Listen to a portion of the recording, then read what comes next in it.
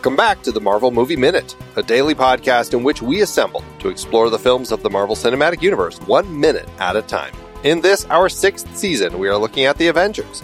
I'm Andy Nelson from the Next Reel Film Podcast.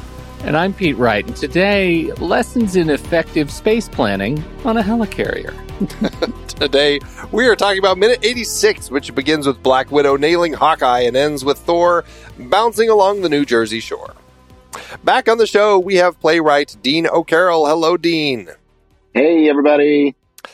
Yes, it is catwalk time. This minute, actually, we have a very brief shot of the cell falling. We'll get back to that later in the minute. And then we jump into the engine room where we see Natasha and Clint mid-fight. We're coming in on the two of these non-supers going toe-to-toe. How does this sequence play for you? Do you like the way that this action works? I mean, I think the specific fight choreography in this is one of the less exciting battles in the movie, and it's always one of these close quarters fights. And then the hallway fight sort of has exploded in popularity in recent years, and in definitely Marvel stuff, but I think in some other things too. And this is I suppose not exactly the same thing. Yeah, it's not quite that that fantastic oneer that's kind of tracking the whole thing, right? Right. Well, I guess she has in Iron Man 2. That's one I think the best thing in Iron Man 2 is her taking out a bunch of goons while Happy just sort of keeps punching one guy. Yeah, that's one of my favorite moments of that movie. That is truly that's my central complaint about this minute, is that the fight we get here is worse than the other principal fights that we know of Black Widow. And it just feels sort of banal. So I'm trying to figure out in this minute, what do they want me to be feeling while I'm watching these two characters go at one another? And it's maybe the best friendship in the MCU that we've had. I mean, well, I don't know. You can make the point for Tony and Rhodey, or of course Cap and Bucky, but and later Cap and Sam. But these are characters who are very much defined by their friendship and their relationship to each other. Since they haven't had their own movies yet, at this point. This is, I think, the first of, 3 times we see them fighting each other, I think, throughout the course. Right? So this is they fight in this, and then they're on opposite sides in Civil War until Natasha switches sides. And while they're fighting in that, to one point, we're still friends, right? Even though we're fighting each other. And then, of course, the big fight about which one of them is going to get to sacrifice themselves in Endgame. Right.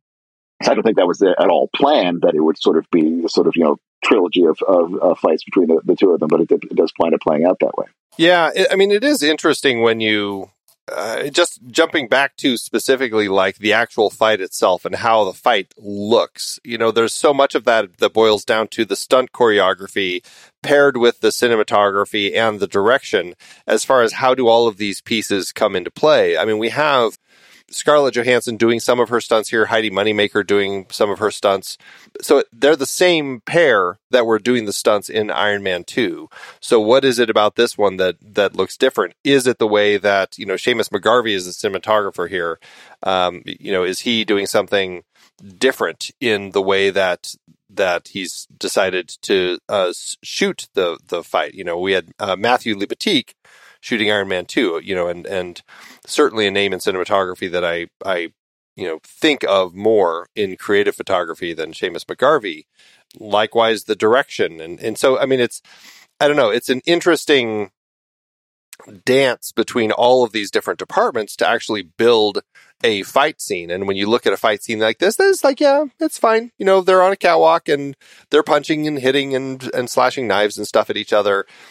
It does make you wonder, is there something that they could have done to bring this up? Or are they in some capacity purposefully bringing it down a bit because they know they want the fights with the supers to actually have more of that exciting energy?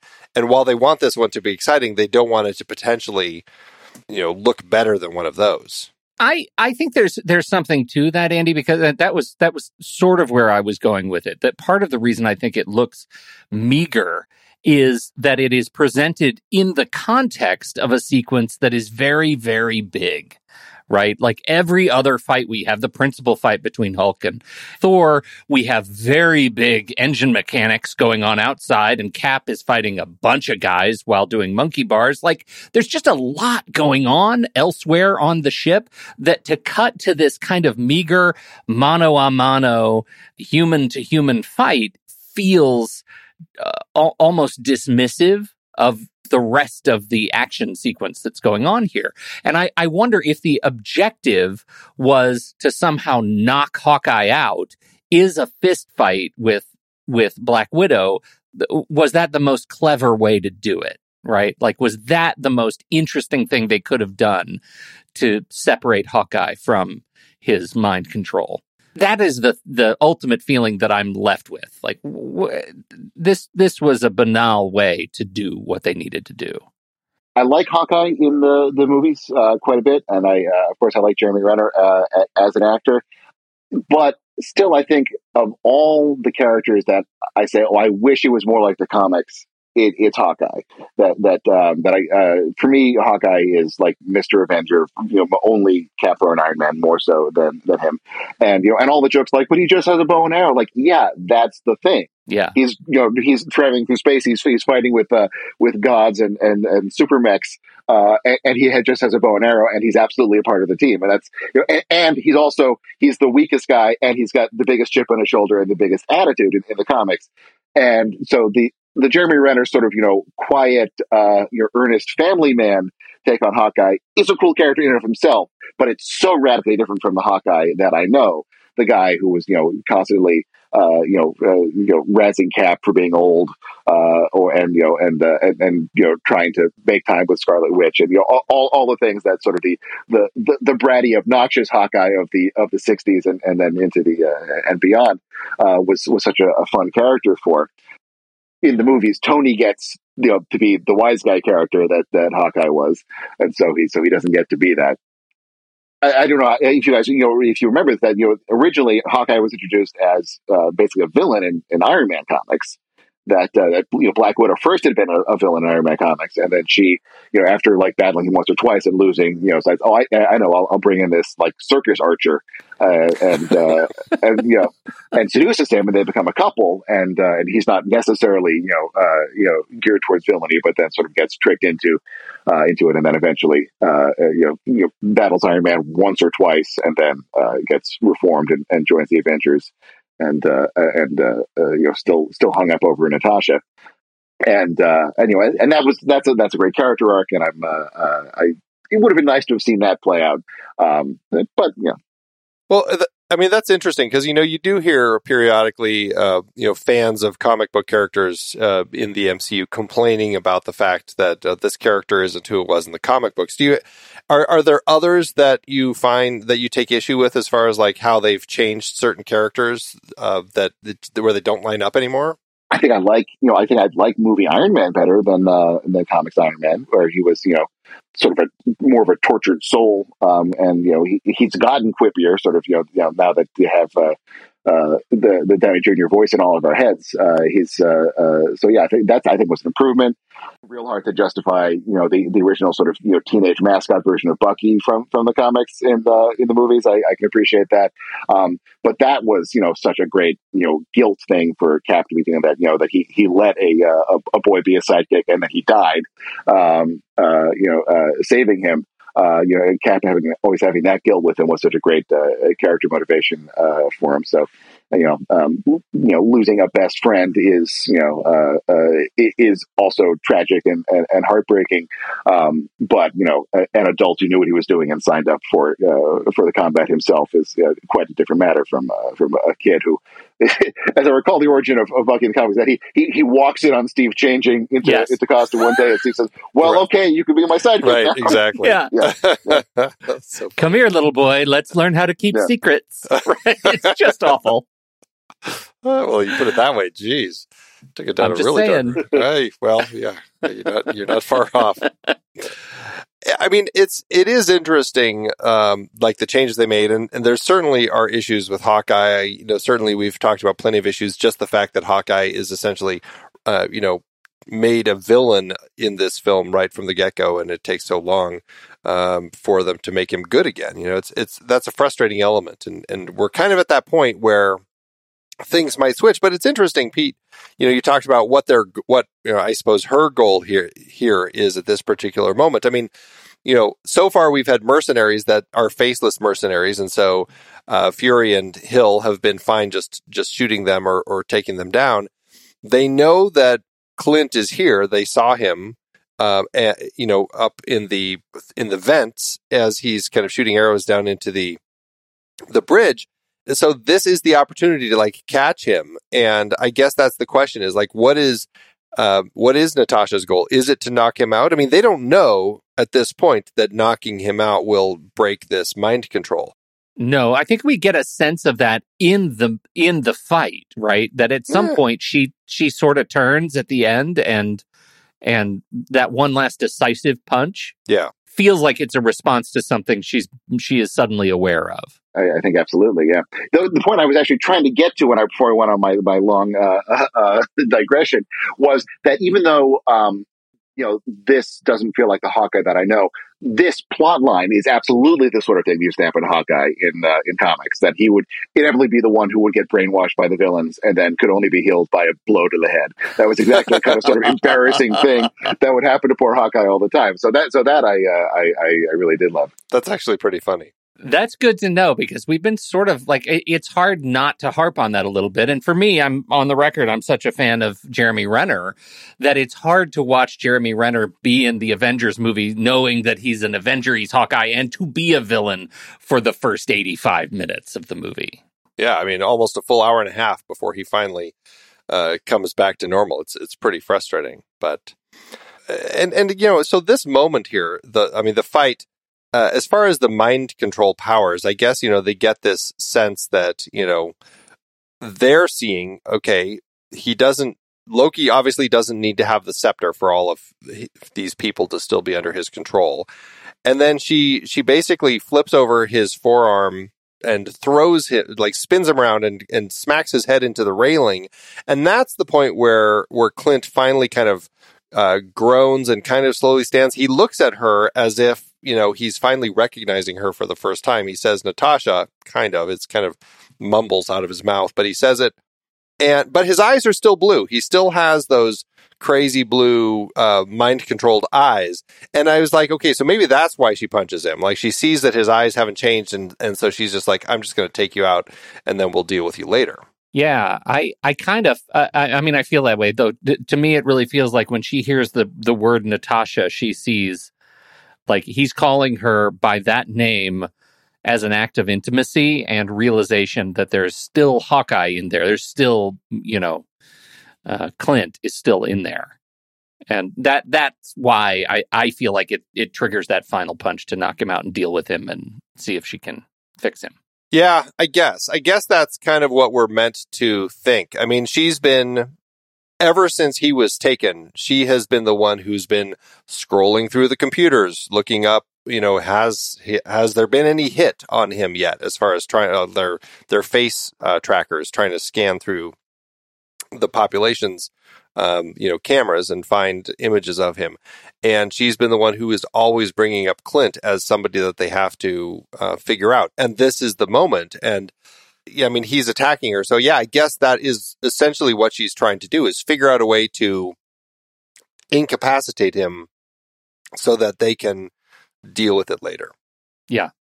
Well, it works. I like the way that I like the resolution of this scene. Let's say the fight sequence itself is, it's fine. It's a fine sequence. Yeah. But I do it's just weird that it's so underwhelming. That's the thing. It just feels like, okay, this is a fight on the guy. And I haven't even made the comment that we have come back to time and time again, that this is another new location, right? Ostensibly a new location in the helicarrier that is long, very large corridor with no other people on it. And it feels like this does not look like the aircraft carrier model. This is no Nimitz. This is like boho kind of building. It doesn't play for me. I think that's probably another problem with it, that it feels so out of context with the rest of the setting that we're given inside the ship. Even this is different than the other spacious areas in this particular ship. And it's another area where Hulk would absolutely destroy it if he ended up in here, because it is not wide. It is a very narrow area. Like they have this ship with a cell where they can put him if he gets crazy. But again, how do they get him there? It's like there's no hallways that would fit him. Oh my goodness. All right. Well, the fight ends with her knocking him out, and we end up back with Thor. Now we're in the cell as he is falling down to the coastline below. And this is, I don't know, the first thing that came to my mind when I see this moment is, I think there was a Mythbusters episode about the idea of if your car goes off a cliff, and if you happen to, get out the window and you jump at the right time, will your jump be able to kind of counter the plummet of the car, and will you be able to survive? And of course the answer is no, because you too are actually falling quite fast up to that point, and it doesn't quite work that way. But that's the first thing that I go to when I see this, because Thor is like this little pinball bouncing around inside here, and he can't get a grip enough to, he does manage to get Mjolnir, but he can't get a grip enough to swing Mjolnir and actually do any good. And so, I don't know, I think it plays kind of funny. How does this moment with Thor as he's bouncing around in here work for the two of you? Did Mythbusters have Mjolnir? I don't think so. Yeah. You were a few, but you're not a thunder god with a magic hammer. Yeah. The thing is, imagine if Thor had died like this, and this was the way that the character of Thor died, that would be awfully ridiculous. He just went splat, like, oh, well, all right, one down. Yeah, right. So as an action moment, it's not really a matter of if, but when. You know he's going to bust out. You know he's going to make it safely. And really, because you've seen a movie before, you know that it's going to be at the last second. Like in Galaxy Quest, when the timer has to go down to 1 second before it'll shut off, even if you've turned it off before then. Right. I think just it's action comfort food rather than action, surprise and astonishment. Pete? Action, surprise, and astonish is actually the name, was one of the names of the Avengers. Avengers, action, surprise, and astonish. Yeah, I love this sequence because it does get me out of my head. It is quite literally dizzying, and I love what my brain has to do to keep up with tumbling Thor, and the way they time the effect of him busting through the glass, the Mjolnir coming out, that using Mjolnir to finally shatter the glass, that Hulk-proof glass, and then crashing into the sea below, or into the rocky outcroppings below, I think is a great effect, and it's exciting, and it then silence, and that is a wonderful action use of a wonderful action moment to make to just make me feel something, right? It doesn't take me out of the movie at all. It just lets me kind of be a part of it. It's one of those super minor quibbles, but when this cell is turning end over end as much as it is, and it continues turning end over end, by the time Thor finally manages to get his feet on a side, it's like, I'm not exactly sure how he's holding himself there if this whole thing is still turning over end over end, but somehow you're he right. Manages you to. Believe me. You're right here. No, I know it's complete nonsense, but it's fun. It is fun, and this is why we enjoy this, because it's Thor breaking out of a spinning cell and smashing through glass just in the nick of time. It's perfect. And what is fun? It's like, as we see him falling, is he going to land on the beach, or is he going to land in the? We see a city, we see roads and stuff below. It's like, where is this going to land? Is it going to hit a person? Is it going to squish somebody and land on their car? Is it going to hit the coast? Is it going to hit the water? Where is it going to land? And I love that they've decided it is going to land on an outcropping, like a rocky outcropping, jutting out into the water, but it's like right there, and it's like right on the line. For some reason, I think it's really funny that they decided to make it so specifically like right at that point. Yeah. The geography of where this is happening above is I'm a little uncertain of, that they still have to fly some distance to get to Manhattan from, in a few minutes, but Manhattan is also apparently just a few hours away by moped for Bruce. I think we've determined that we're somewhere in New Jersey. We're kind of on the because Nick directed the shield agent at the helm earlier to head south, basically keeping the sun on the left. That we're like, okay, so they're probably on the southern end of New Jersey, trying to get to the bay down there by Delaware, and so that they could actually be over water in case the whole thing went down. And I certainly will buy that once this is over, they do head back out over the ocean, to be further away from civilian populations while they're sort of getting everything back together.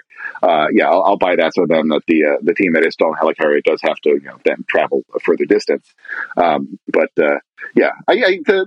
saga of exactly how Bruce manages to get back to Manhattan in time is kind of one that's just like, you just need to accept that there is an explanation, and it's not interesting enough to have gone into enough detail about it. But you see on the moped, and you say like, okay, sure, good. Yeah, right. I'm glad we're all here. Exactly. Well, we end this minute with Thor. It's almost like a skipping a stone on a pond as we see Thor skipping across the field here in off the coast of New Jersey, which I don't know, it just makes me laugh, kind of seeing him bouncing as the ground kind of explodes around him, and he and Mjolnir kind of go flying off. It's a very fun little bit. But this field, again, thanks to good old Jay Shepard, who's always busy at work with all these locations over at MCU Location Scout, this field was actually also filmed just outside of the location where they were filming at the very start of our film, the Joint Dark Energy mission. Our base there, the interior of that, filmed just outside of Cleveland, Ohio, at the Plumbrook Station. This is a field that was just off of that. So that is where they are filming this particular scene. Nowhere near New Jersey. Yeah, of course. Of course not. Of course. The magic of the movies. They couldn't get permits from the governor. Trenton was all locked up. Well, that's pretty much the end of minute 86. So let's wrap things up. We'll be back tomorrow to talk about minute 87. So again, Dean, thank you so much for joining us today. So glad to be here.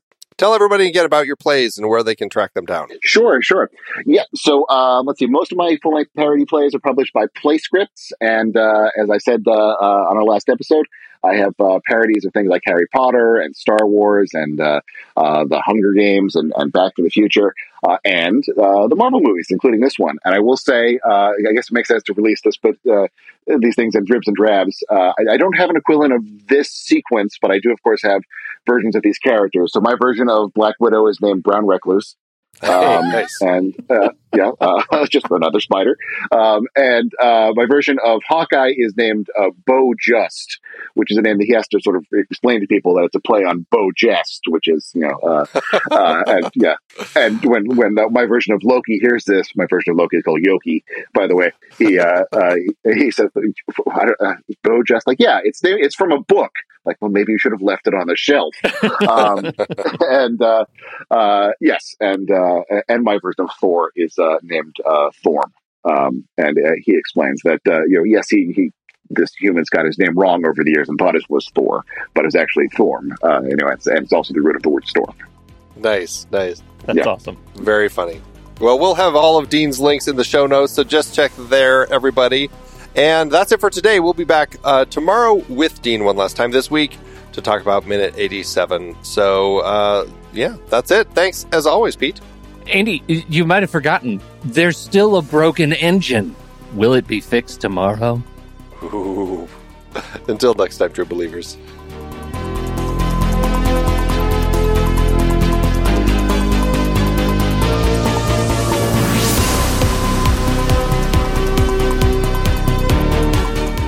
Marvel Movie Minute is a production of True Story FM, engineering by Andy Nelson. This season's music is Message to the World by Anthony Vega, and this season's show art is by Winston Yabo.